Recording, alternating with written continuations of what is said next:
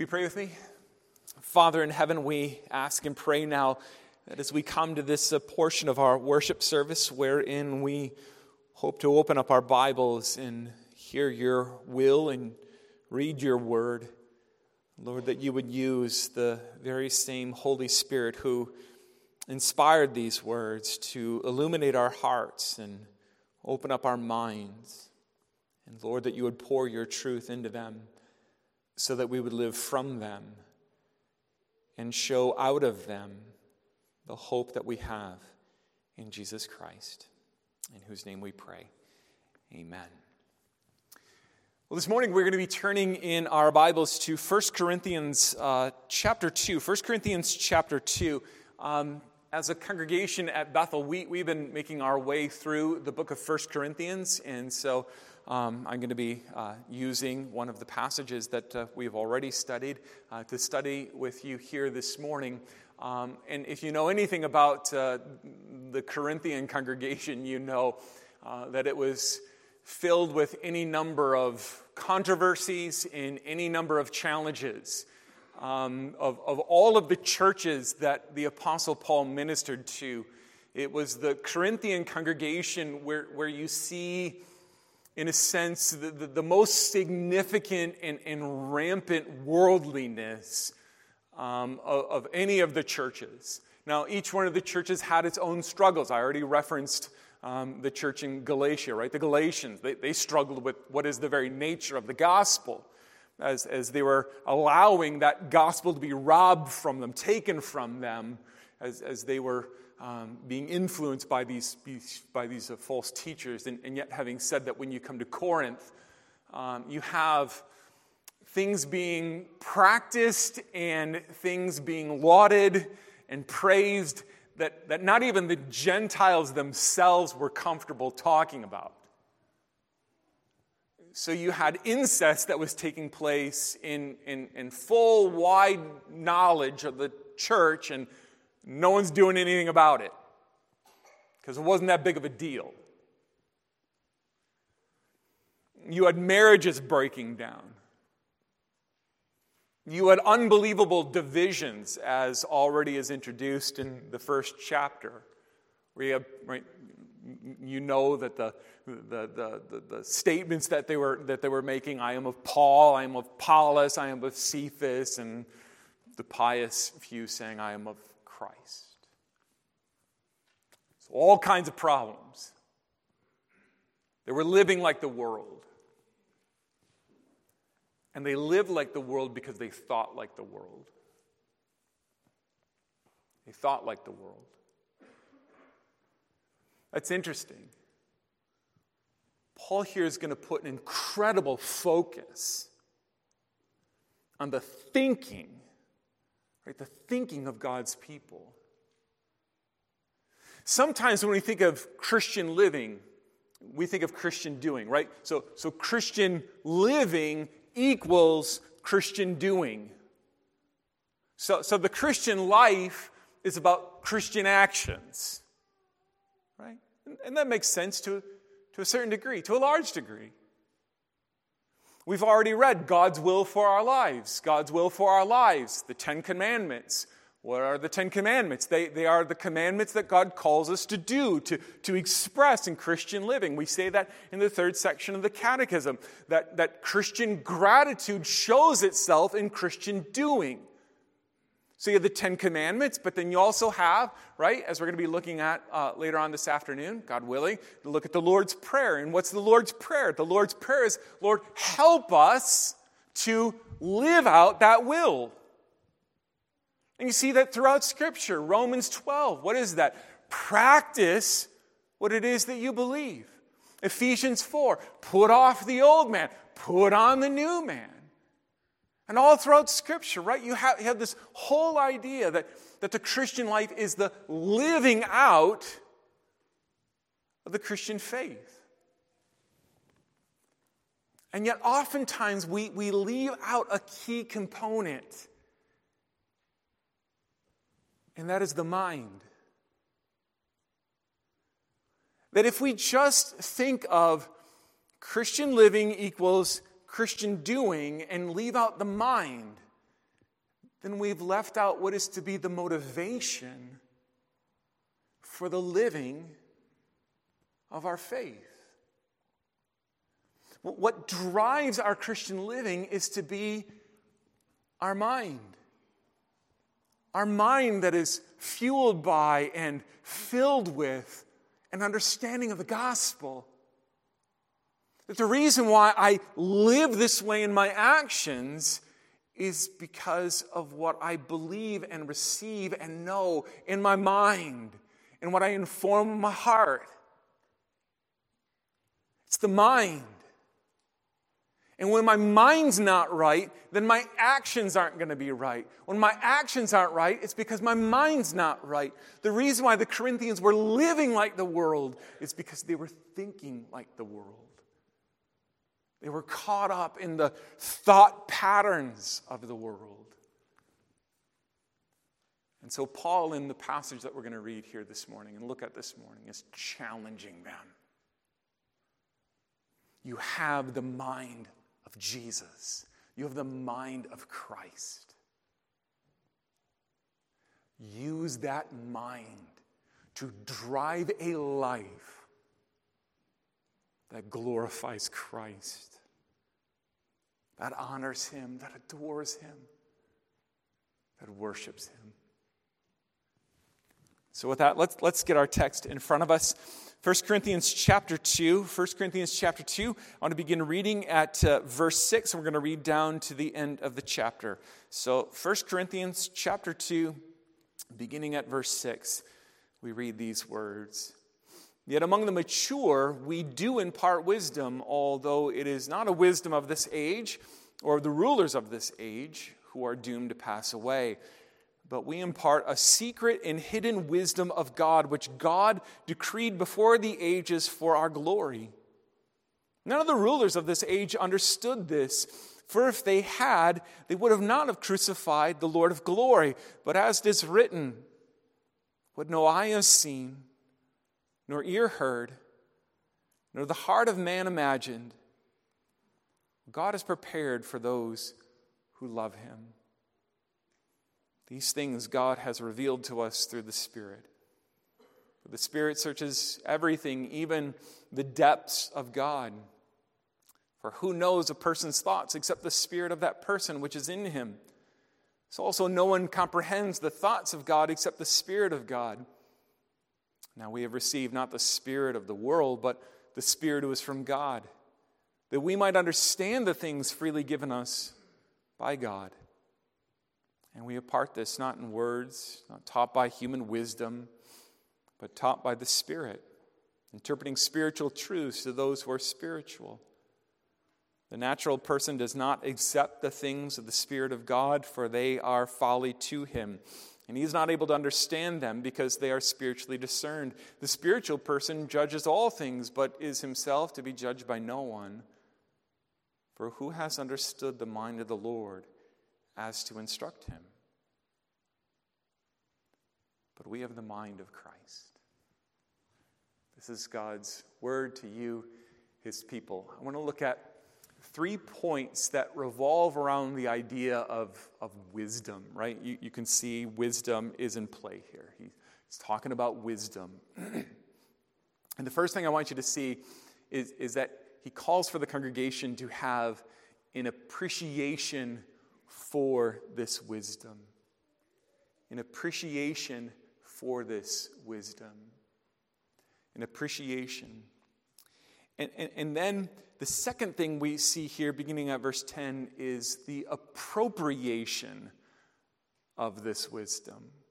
Appreciation and then appropriation. In other words, how did you appropriate? How did you get this wisdom? How did you acquire this wisdom? And then the final point, beginning at verse 14, but really just that last verse, verse 16, is application from this wisdom. So appreciation, appropriation, application, all revolving around this idea of wisdom. Now, if you have your Bibles open, it might be helpful to have your Bibles open here a little bit because we need to do just a little bit of legwork here in some of the previous things that Paul has said, just so that you can see this. because up to this point, it looks like Paul is really beating up wisdom pretty good, right? So if you look at just before verse 6, look at verse 4, chapter 2, he said, "And my speech and my message were not in plausible words of wisdom." They were not in that, but in demonstration of the Spirit and power, so that you might not rest in the what? In the wisdom of men, but the power of God. Okay, back the bus up just a little bit further. Go to verse 1, chapter 2. "And I, when I came to you, brothers, did not come proclaiming to you the testimony of God with lofty speech or" what? What's the word? "Wisdom. For I decided to know nothing among you except Jesus Christ and Him crucified." So at this point, it looks like Paul is just like really beating up wisdom. Like he's totally against wisdom. Now what you need to understand here is that the congregation in Corinth thought of themselves as a bit sophisticated, right? They were the kind of the elites of society. They were the ones reading Plato and Socrates, and they were the ones that just kind of having this kind of discussion. Other people are talking about the weather and the upcoming farming season, and they're like, nope, not us. We read Socrates, we read Plato. We're into the sophisticated, which is root word Sophia, which is wisdom. We're into the things of wisdom. And at this point, it looks like Paul is just battering wisdom and just beating it up. But he's not against wisdom at all, as we see when we come to verse 6. It looks like it, but he's not. If you've ever gone to the doctor before and had a little pep talk maybe about your health or your diet or your weight, or if you've ever had to go to a nutritionist before, and you got to talk about what you're eating, and it seems like they're totally against food. Like you can't eat this, and you can't eat this, and you can't eat this, and you can't eat this, and you're like, are you against food? No. But I'm against junk. I'm against the garbage that goes in, because garbage in, garbage out. This is the stuff that's going to kill you. Okay? So you need to eat better food.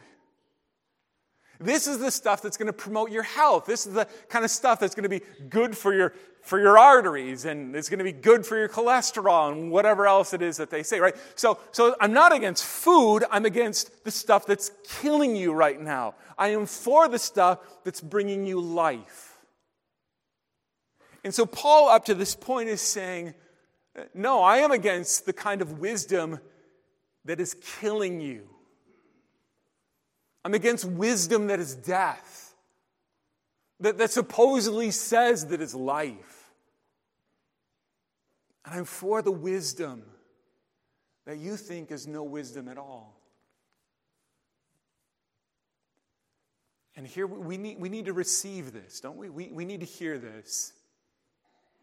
That there is a wisdom in this world that is death, and there is a wisdom that God has revealed that is life. Because it's right here in the Corinthian congregation that things began to go off the tracks. Because they look at the Apostle Paul and what he was teaching and go, no, that's not wisdom. That's not wisdom.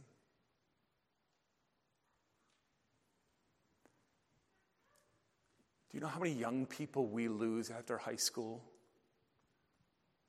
who go off to their university, go off to their college, and go,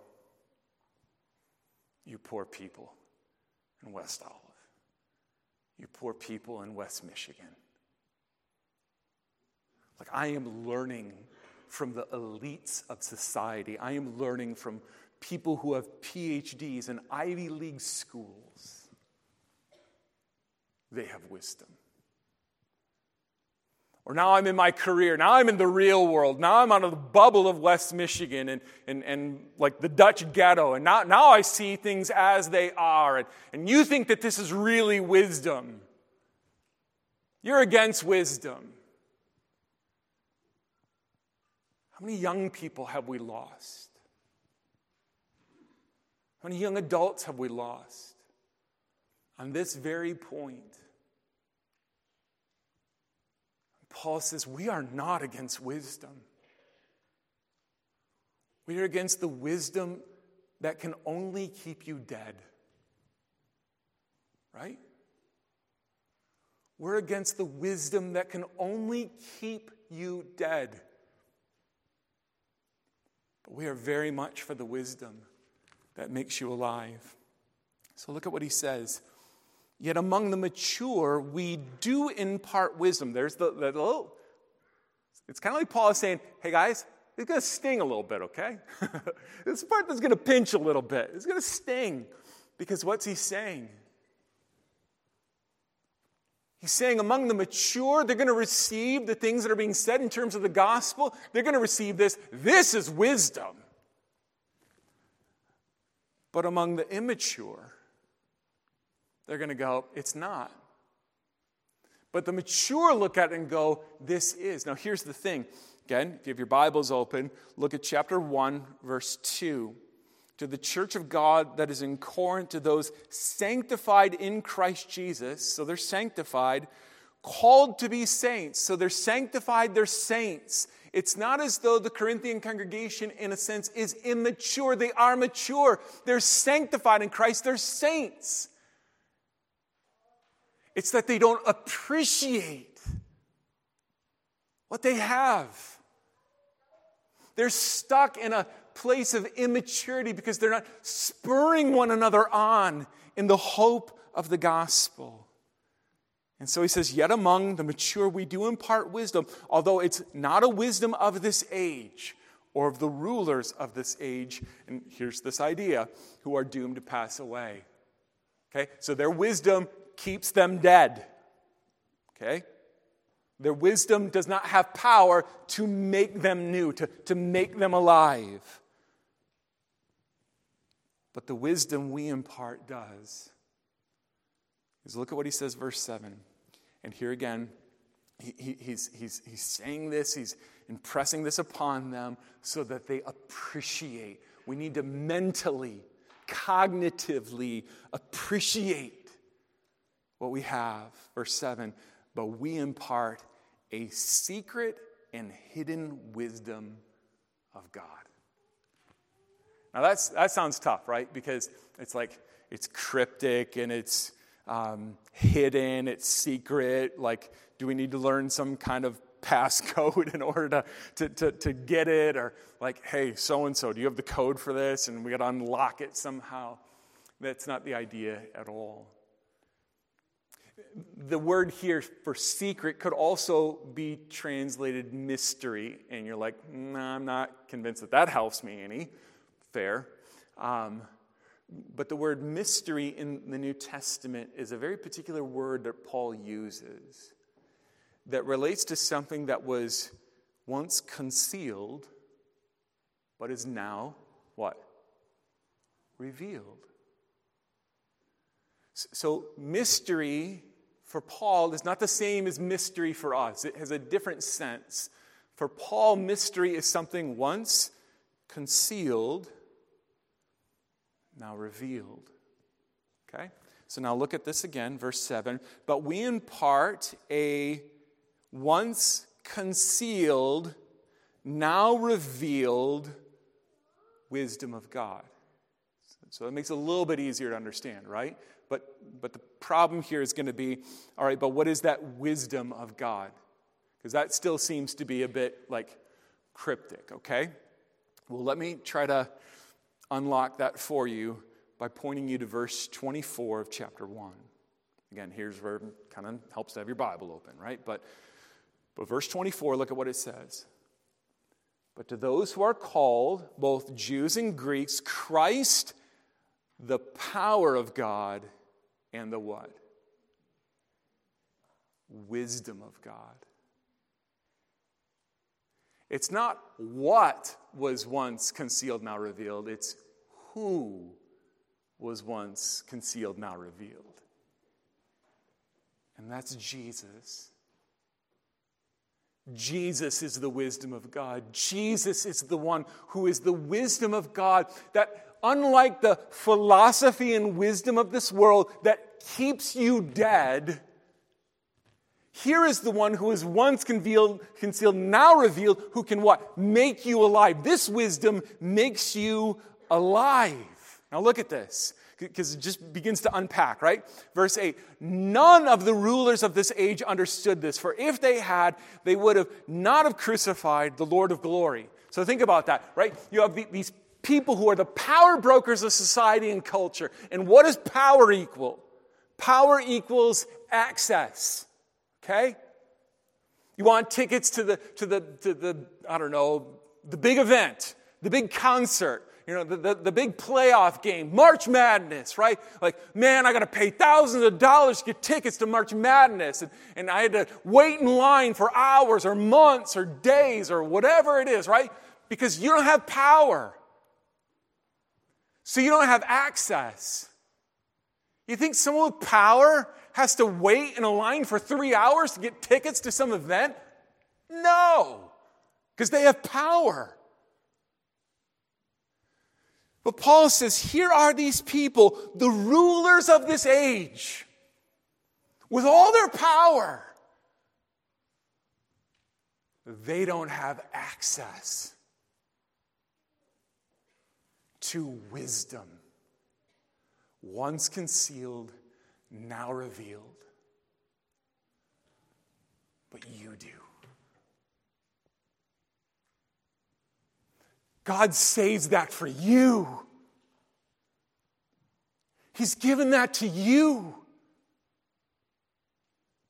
Not everyone else. You. Because you're his bride.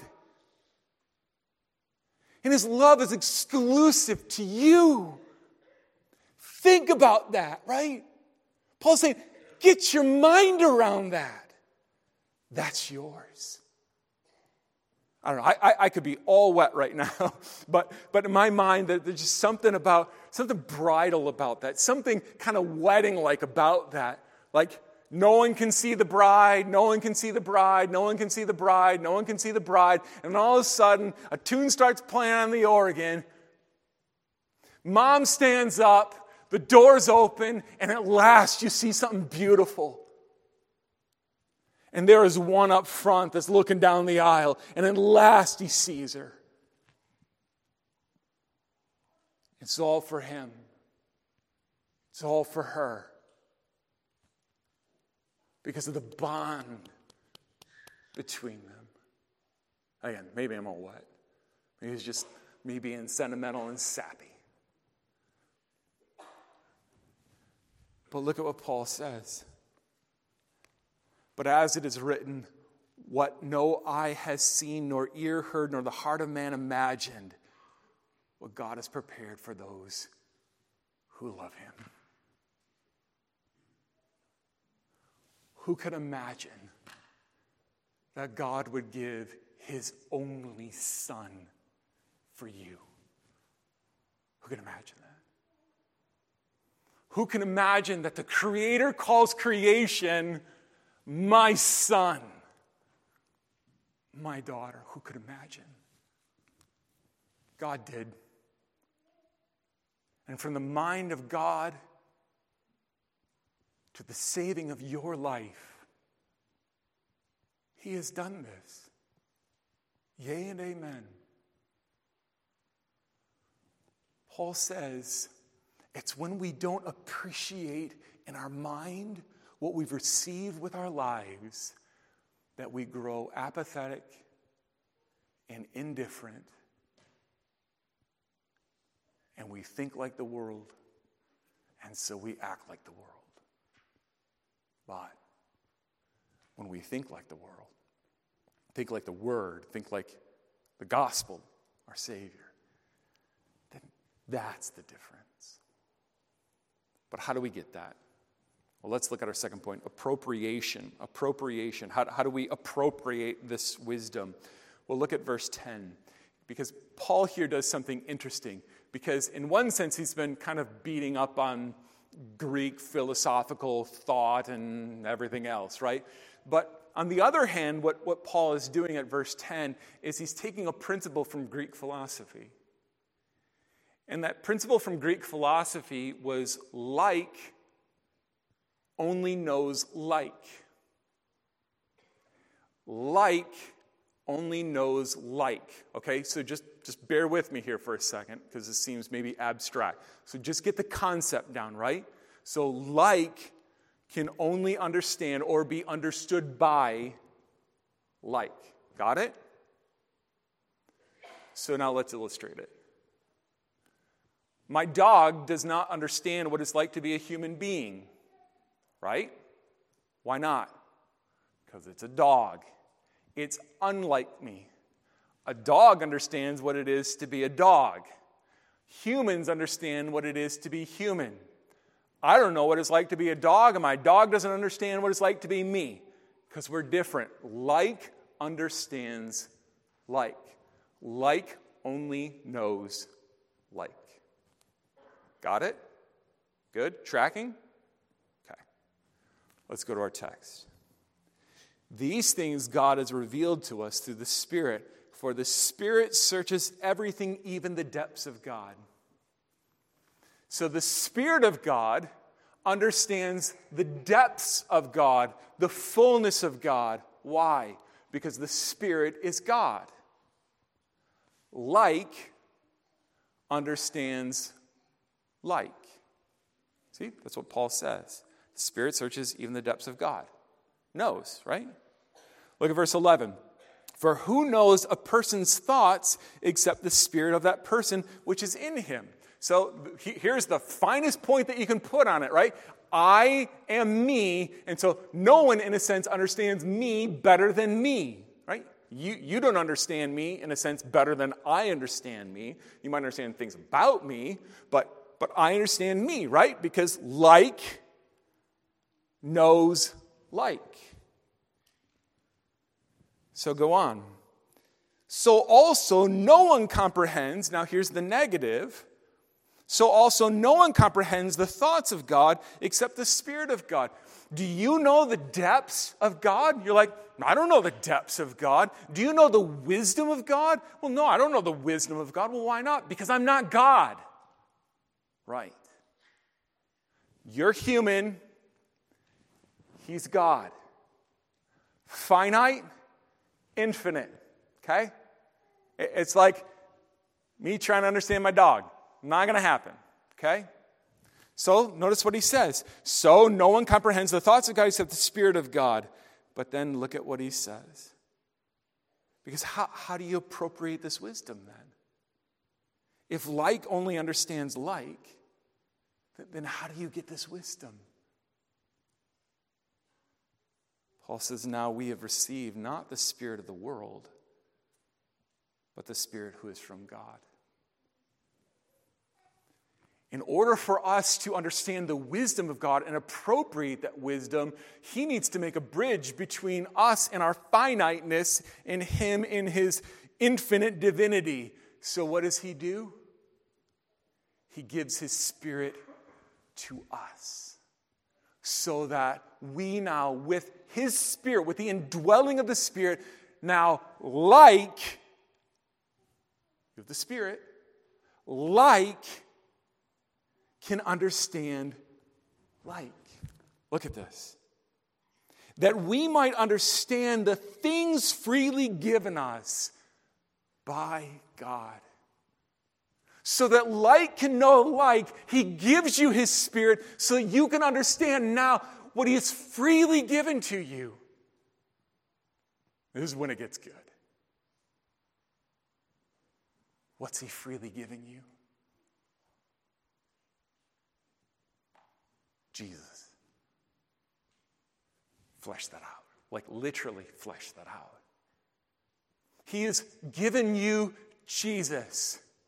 And who is Jesus? Jesus is the second person of the Trinity who is God Almighty, who took on the likeness of man so that he would know us, so that like would know like. And in like knowing like, he gives us his Spirit so that we who are unlike him might know him. Now maybe this is like, man, I feel like there are a lot of dots and we got to connect all this, right? I get that, but stand in awe and wonder of what God has done for you, that you may appropriate and have and hold and understand this wisdom. He has given you his Spirit so that through the Spirit you could see what he has done in his Son, to become like you in every way, sin accepted, so that on Good Friday he could lay down his life for his friends. What's the application of this? It's very simple, right? I mean, I understand 14 through 16. I mean, that's a big paragraph, right? And there's a contrast between the natural person and the spiritual person and everything else. But just let's keep it simple. Verse 16. For who has understood the mind of the Lord so as to instruct him? And you think it ends at that point. You go, yeah, exactly. Who has understood the mind of the Lord so they can instruct him? Like, no one. And notice that last line. He goes, no, there's an answer to that question. And it's you. You have the mind of Christ. You have the Spirit of Christ. And that's not just a statement of fact. It is. But it's a statement of identity. And if there's something we desperately need to remember in the times in which we live, it is our identity. We don't go into this world as just anyone. We go into this world as those who are the holders of the mind of Christ, the Spirit of Jesus. Those who have access to the privileges of the once concealed, now revealed. You have the mind of Christ. Because you have that mind, use that mind. We live like the world because we think like the world. But here's the challenge. We don't have to think like the world because we have the mind of Christ. You have that identity. Live differently. Do better. Do better. Because Christ is worthy of our lives. He's worthy of our offering. He's worthy of the sacrifice of our praise. He's worthy.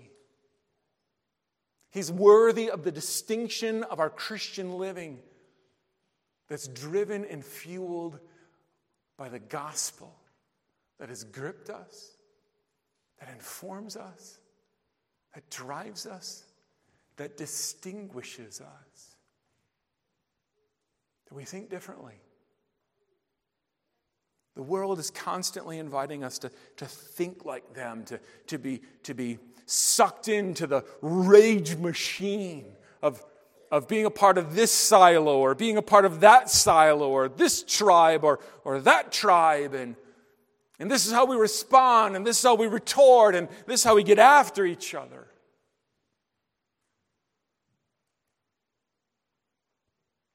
You have an identity.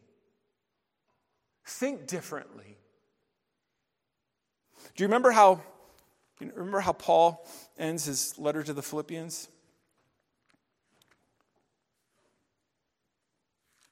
He says this.